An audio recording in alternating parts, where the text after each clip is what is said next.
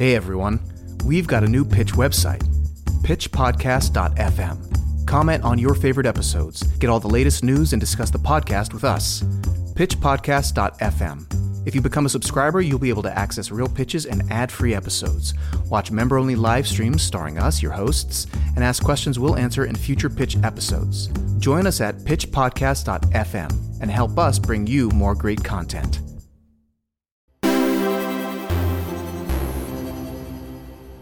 Welcome to Pitch. For this week's episode, we're finishing up our chat with Geoffrey D. Calhoun, screenwriter, author of the book The Guide for Every Screenwriter, and creator and host of the Successful Screenwriter podcast.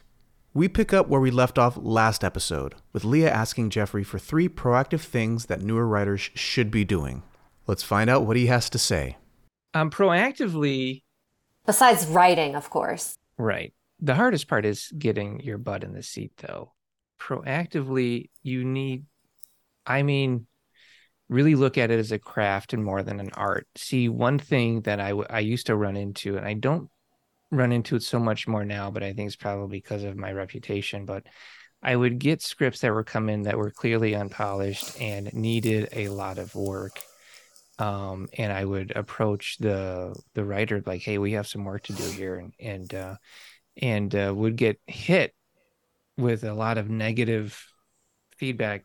I would get hit from like a lot of negative comments from that writer. And I've heard crazy things like, you don't understand my genius, and stuff like that. And I'd say, one, let's not make that be the first thing you tell somebody who teaches screenwriting. But you would hear things like that, or I'm an artist. And so when I hear those things, or when a producer hears it, or any other writer hears it, all they're hearing is your insecurity. That's all they're hearing. That has nothing to do with betterment of the craft or making the project better. Yeah. So I think a level of humility is really something you need, and being willing to learn and to get better will bring more relationships into your life around screenwriting to help you blossom and bloom. Because, like you guys know, if you get a script that comes in and it's really good, now you're like, I have to know this person now. I have to bring them into my circle. Like, I was happy, and then you came in here, and now we're gonna have a friendship and stuff. It's gonna be weird. Yeah, I think so. That's what happened with Leah and I. She was really disappointed that my script she read was halfway decent. She's like, oh my God, here we go. Not just halfway decent. It was very good. I thought I could just put him in my movie shirtless, and now here it is. That's hilarious. I think that's so important to remember, though, is you wrote this thing. It's the blueprint to a movie. You're sending it off into the world to find connection points. Those connection points aren't just for the movie, but they're for the life that you will have as a writer. Yeah, absolutely. You want to keep in mind when you're receiving notes, and this is very hard for me to do, ADHD. I don't like criticism, but I'm used to it. It's like it just rolls off the back now, because the person giving you the criticism, if you've given it to the right person, that person cares about your story. And so if you take the note through that lens, you are more susceptible to the goodness of it. Yeah, but I think you're right. You have to get it to the right people. That's something that I learned pretty early on. That Angel gave it to the wrong people a lot of times. And sometimes the people I give it to now are still the wrong people. I find it's fascinating. At one point I was like, I'm not going to give my script out to just casual friends anymore, because they want to read it. Because where I was like, wait, what is the actual exchange here? And if they choose to give notes, are they qualified? Are they not? Like, how do I navigate that tricky waters of giving the script to people? I think you're really touching on it. Yeah, it's like a targeted group of people to get feedback from, right? No, I think you're absolutely right. It's an incredible observation, because one, you have to know when you're getting a bad note. Your ego's going to want to tell you every note is bad, but honestly, you have to know, no, this is just a bad note. And 2, everybody thinks they're a screenwriter. I'm like, I'm sorry, but they do. And I don't mean that from like arrogance. It's just that everybody watches movies, everybody watches television. And so everybody thinks like, oh yeah, I can do this. And it's a Dunning-Kruger effect. So if you guys are familiar with the Dunning-Kruger curve, it starts out with the least you know about something, the most confident you are about it. Yep. So it's like, yeah, I can do that. That's fine, right? You're up here in the curve. You sit down and you bang out your first script. And then you're like, come on, I wrote 160 pages. That ain't that hard. And then you get notes back from it. You try another script and you start going, oh man, maybe I'm not so good. Well, your confidence is dropping because you're starting to learn now that maybe there is more to this than that craft. Right. Now, after 10 or 15 years and you've attained a ton of knowledge and you're hitting like wisdom level of like, I get this, your confidence begins to rise again. But for most of your career, you're going down in confidence as you're learning more about the craft. So it is quite fascinating. So when you get those first notes from somebody, they think they know what they're doing. And it's not against them. They just don't know any better yet. So you have to Yeah. identify that bad note. Yeah. And I think that's one of those, like I asked you for 3 proactive things. This is the second thing where you need to send your stuff out to receive criticism from your peers in draft, draft 1, 2, 3, 4, because Yeah. ultimately you want to make it better, and those notes will make it better if it's Yeah. an informed audience that you're submitting it to. I love And that. and be specific about what notes you want. Like, don't just hand it to someone and say, I want notes. Well, do you want notes, or do you want to know that this is a good story? Do you want me to just tell you that? Or do you want me to go page by page? Like when somebody asks me for notes, you're usually going to get 8 pages of single space Microsoft Word in response to that. So be prepared. I give by page bullet notes. It is crazy. So like I'm Yeah. like 6 Yeah. hours into it. I'm like, here we go. It takes me a Yeah. minimum of 4 hours to read and give notes to somebody. Yeah. Minimum. Yeah. Yeah. It takes you 2 hours to read a script. I mean, at least Yeah. me, and I struggle. So, well, thank you for helping with me with number 2. So number 3, to not break a promise. And this Thank you. again, this is going to be from left field, but I don't want to say something that everybody else is always saying. Is I think you really need to know why you're doing it. Why are you doing this? Are you doing this because this is your art? Are you doing this because this is your craft? Are you doing this because there is a need for you to get better? Are you doing this because you have a great story and you feel this is the best way to tell it? Or are you just doing this to do it? Because if you don't know what your true motivation is, then you won't ever actually know when you've made it, right? Like my motivation is to help other screenwriters get better, but it's also to tell stories and move people emotionally. I want to move you, and I want you to go through this journey that makes you think about things when you leave in a safe way, so that you're not like, I'm not beating you over the head thematically, but maybe I'll touch someone somewhere. And that means a lot to me. And so that's why I do it. And I know I made it when I got notes back from a producer and they told me they cried twice reading it. That's when I knew, like, okay, I'm there.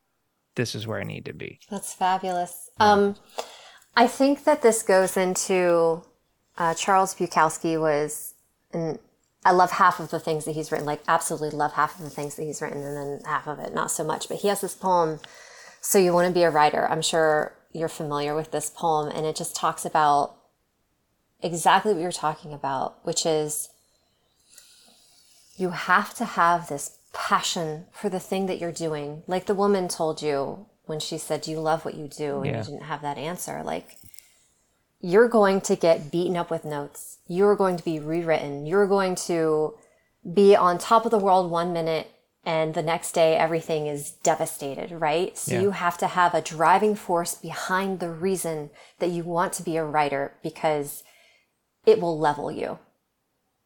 And Bukowski has that, so you want to be a writer. And the front of the poem, the first stanza begins, if it doesn't come bursting out of you in spite of everything, don't do it. And he just has this litany of why you shouldn't do it and why you should be doing it. Yeah. So I I absolutely hate the half of the things that Bukowski said that Leah loves and love the other half that she feels about. So, It's probably accurate. I always tell people screenwriting is the best worst thing I've ever done oh man, that sentiment because is shared. I love it.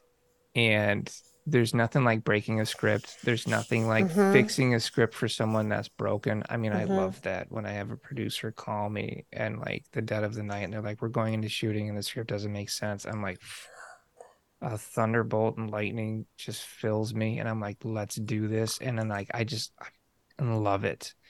But then it is hard, man. I mean, it will level you. Yeah. I've cried while writing. I mean, it is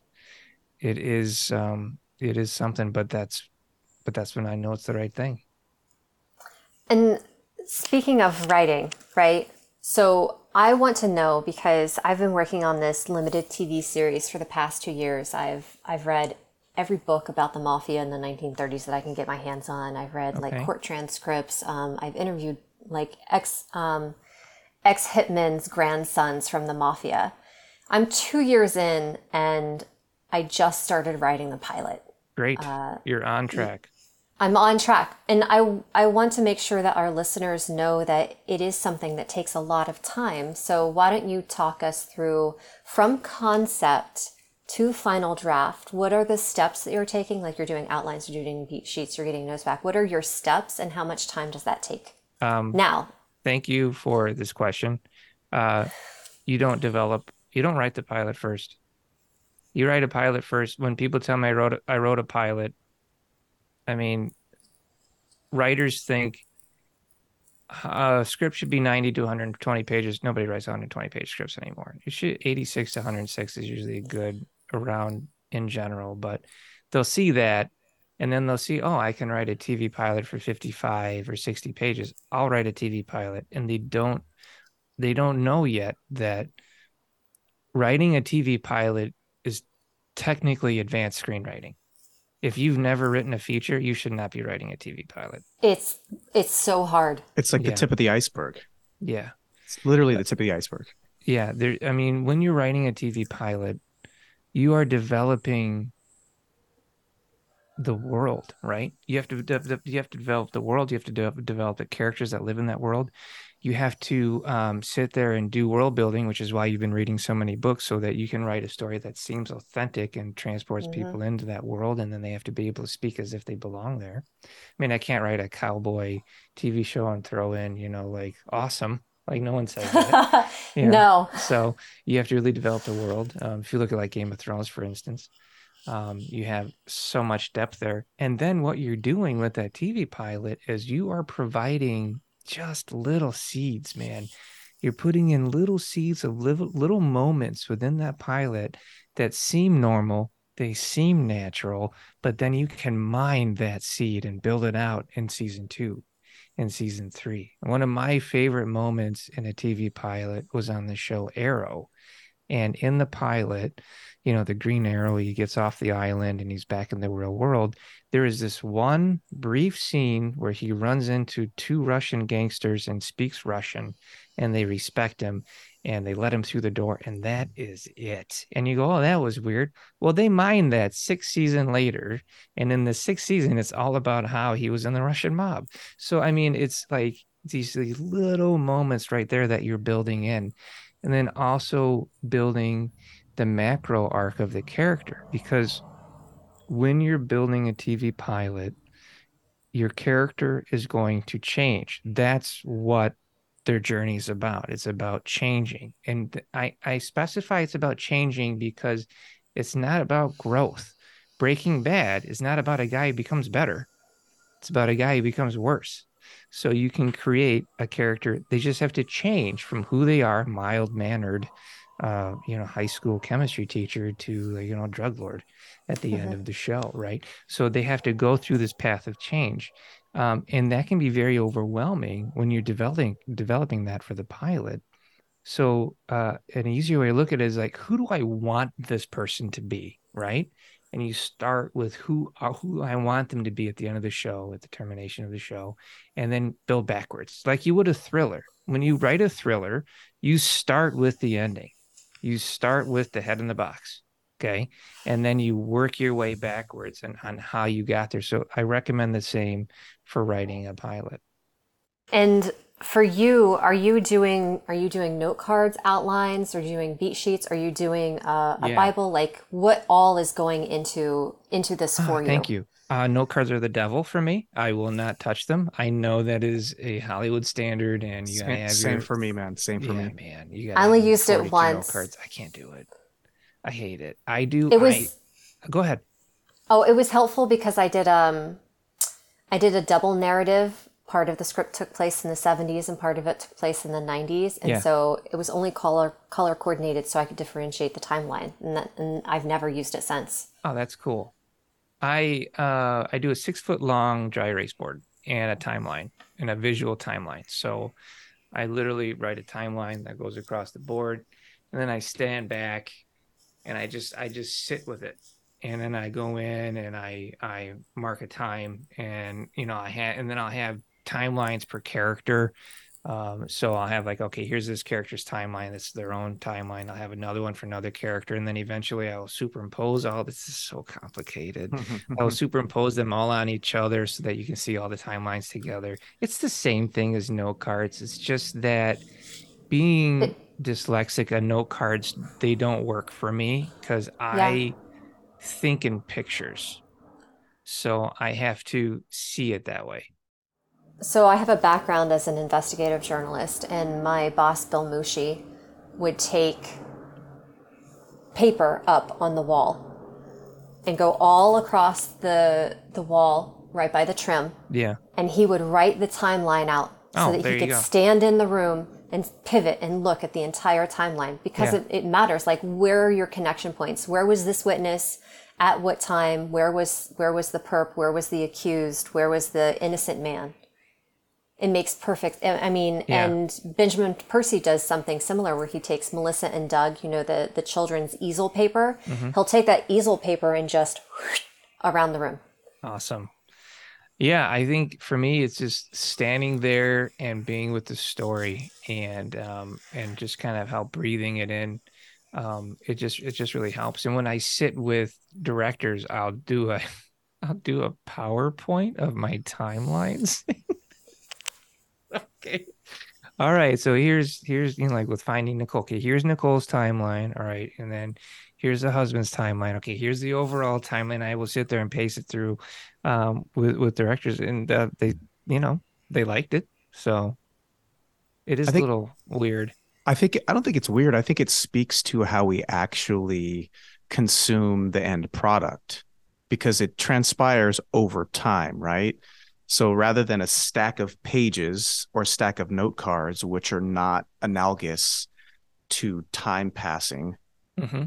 we literally consume something in the Western, literature sense. We read left to right, we Yeah. follow the story left to Yeah. right.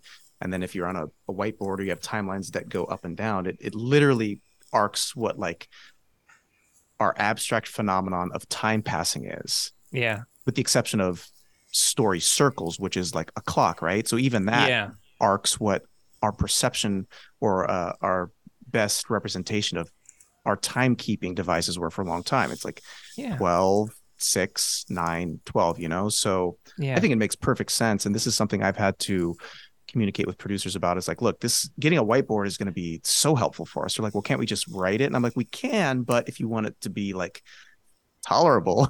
That's Angel has funny. so many whiteboards in his Yeah, house. I've got That's like one behind awesome. me. I got a big one. So I I almost I'm with you on that. Like the timeline, the visual timeline, being able to step back from it. And it's kind of like a screen, right? Like we literally Yeah. watch hmm either on a movie screen or a television screen or a computer screen.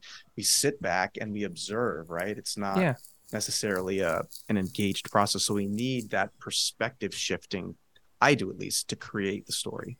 I like it. I sit there, I'll have like a hot chai latte and I'll just be kind of checking it out. My kid will walk in and he'll see me breaking the story. What you doing? I'll walk him through and be like, okay, he'll come up with some ideas. I'm like, you're not getting a credit on this. And then I'll just keep going. So That's great. So I only have three more questions. Okay. Are you ready? They're fun and easy. And I have no more questions. I'm done. You've answered everything I've ever wanted to know. All So right. everybody always asks, "Oh, how do you get X? Like how do you get a manager? How do you get an agent? How do Okay. you get your thing made?" And every answer is different, right? There's no one way. So my question to you is, because there is no one way, instead of me asking you how did this happen, tell me the story of when you sold your first thing, or if there's an interesting story behind something that you sold. I optioned the first script I ever wrote.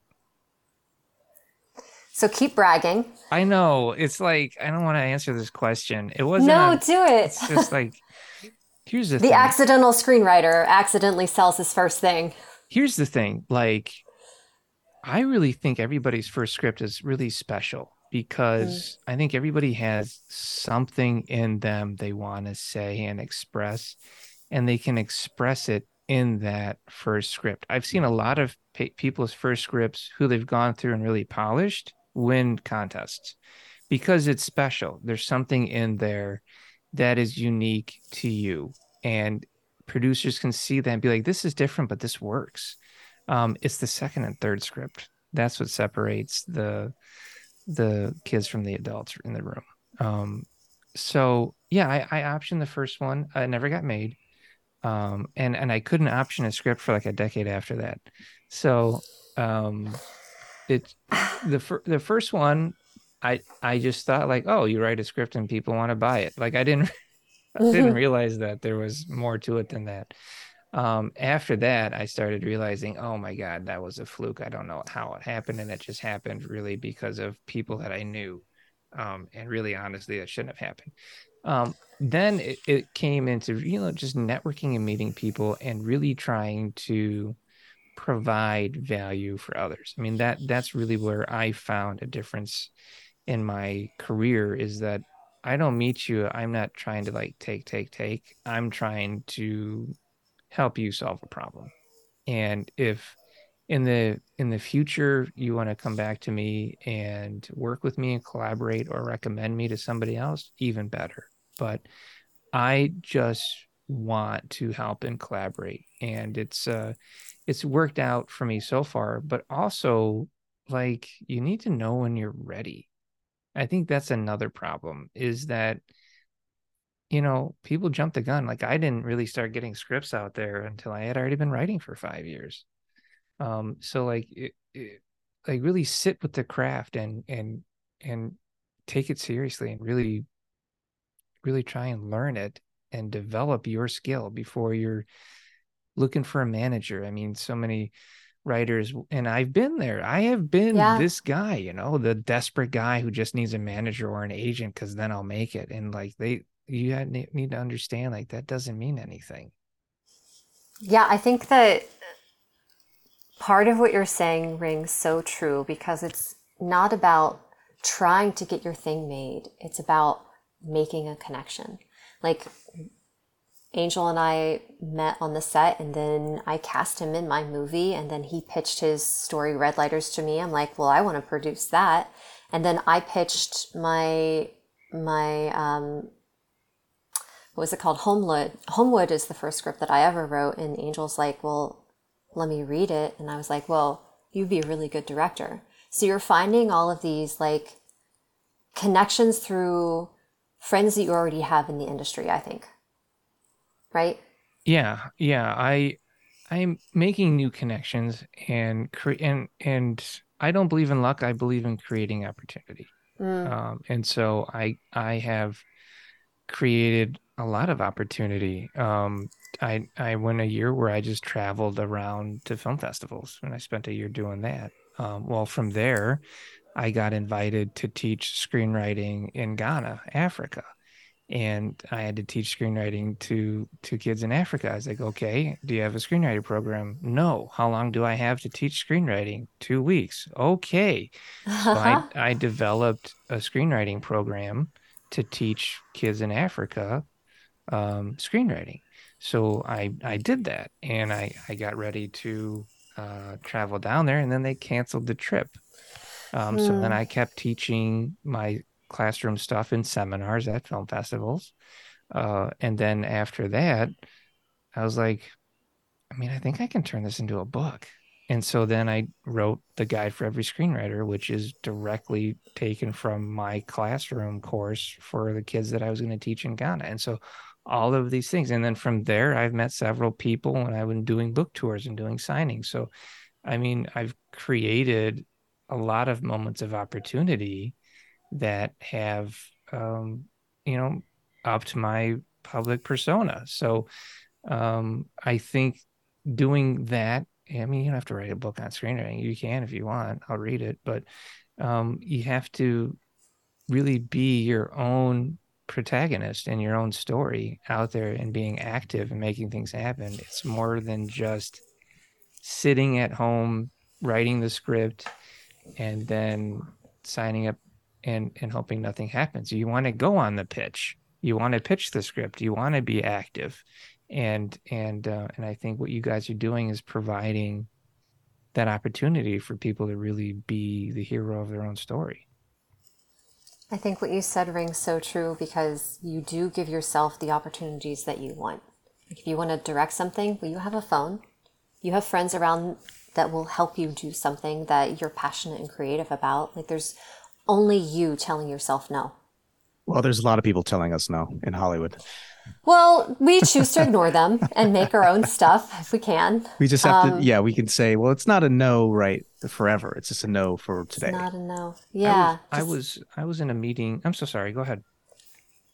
Oh, No, okay. please go ahead. I don't mean to step on people. I was in a meeting at a cafeteria. This happened several times at a cafeteria, at a cafe. This happened several times. And the writer was just like down. And I'm like, what does it matter? Are you okay? And they're like, if I could just option a script, I would feel like I did it. I did something and then I could like move on. He said, really? You just need to option a script? Yeah. I said, okay. I took out a napkin. I wrote down, I'm optioning this script for 1 year. And then I handed him $1. I said, can you sign here, please? And he signed it. I said, okay, I've optioned your script. You are now an option screenwriter. I expect you to add that to your resume anywhere you go. And just a light bulb clicked. Something changed. Something like that. Just being able to call themselves an option screenwriter. They were able to find a little bit of confidence in themselves and move on and make it happen. And I said, and I'm serious. This is my script for a year now. And they had it. And so it's just like little things like that can just help kind of push you into the next level because we all get down. I mean, I've had plenty of my own dark nights of the soul. Absolutely. Or can people email you and you'll give them $1 for their... We'll put your email in the show notes. In-person Starbucks offer. So speaking of offers that you give, what is wefixyourscript.com? Oh yeah, wefixyourscript.com is my it is what it is. So we offer notes and consultations for anybody struggling with their work or looking to take their writing to the next level. I offer mentorships on there so that you can sit with me for hour-long sessions and we can go over your script together. What's really cool about that is that I use it on Writer Duet. So we'll actually go through your script together and we will, look at, okay, let's reword this character introduction. Let's take a look at your theme. And I'll work with writers that way. And I mean, it's been quite successful. I've had writers make it to the top 1% on Coverfly after doing mentorships with me. So it's pretty cool. I worked with another writer and this, and I'm not taking credit for this, but they won Nichols. So like, I mean, it's pretty, we've had some pretty great success. And then for any producers or directors out there, they can go on We Fix Your Script. I fix scripts. So I will go on there. I'll do a rewrite of a script that's in trouble, getting ready for production, or I'll rewrite a script that's getting ready to be optioned if they're looking to, please a producer. So I will do things like that. That's amazing. That just speaks to the power of peer review. My last question, and I saved the fun one for the end. I'm often joking with my friends about misquoting them on IMDb. I'm like, I'm going to put that as your quote on IMDb. That's awesome. It's funny for me. But I was reading your IMDb, and Okay. you had something interesting on there. I want to make sure that it's true, so I'm going to test the validity of it. It said something about you you know or are proficient in kenjutsu. Genjutsu, yeah, that's true. That's real. That's not. I'm not being trolled. So tell me, just fun, what is that, and how did you get into it? I have a Shodan, which is black belt in Iaido and Genjutsu, and so what that is that's the sword style of the samurai. So Iaido is the art of drawing and cutting the sword. So when the katana is in the sheath and they draw and cut, that's Iaido. So that's its own art. Kenjutsu Cool. is when the sword is out and you are actively dueling. So that's Kenjutsu. So we trained in both. I trained for 10 years, and I had to learn Sai. So I had to learn Sai because Sai is a tool you can use to actually defend against a sword. That's actually the point of the Sai. You can grab a sword and disarm someone.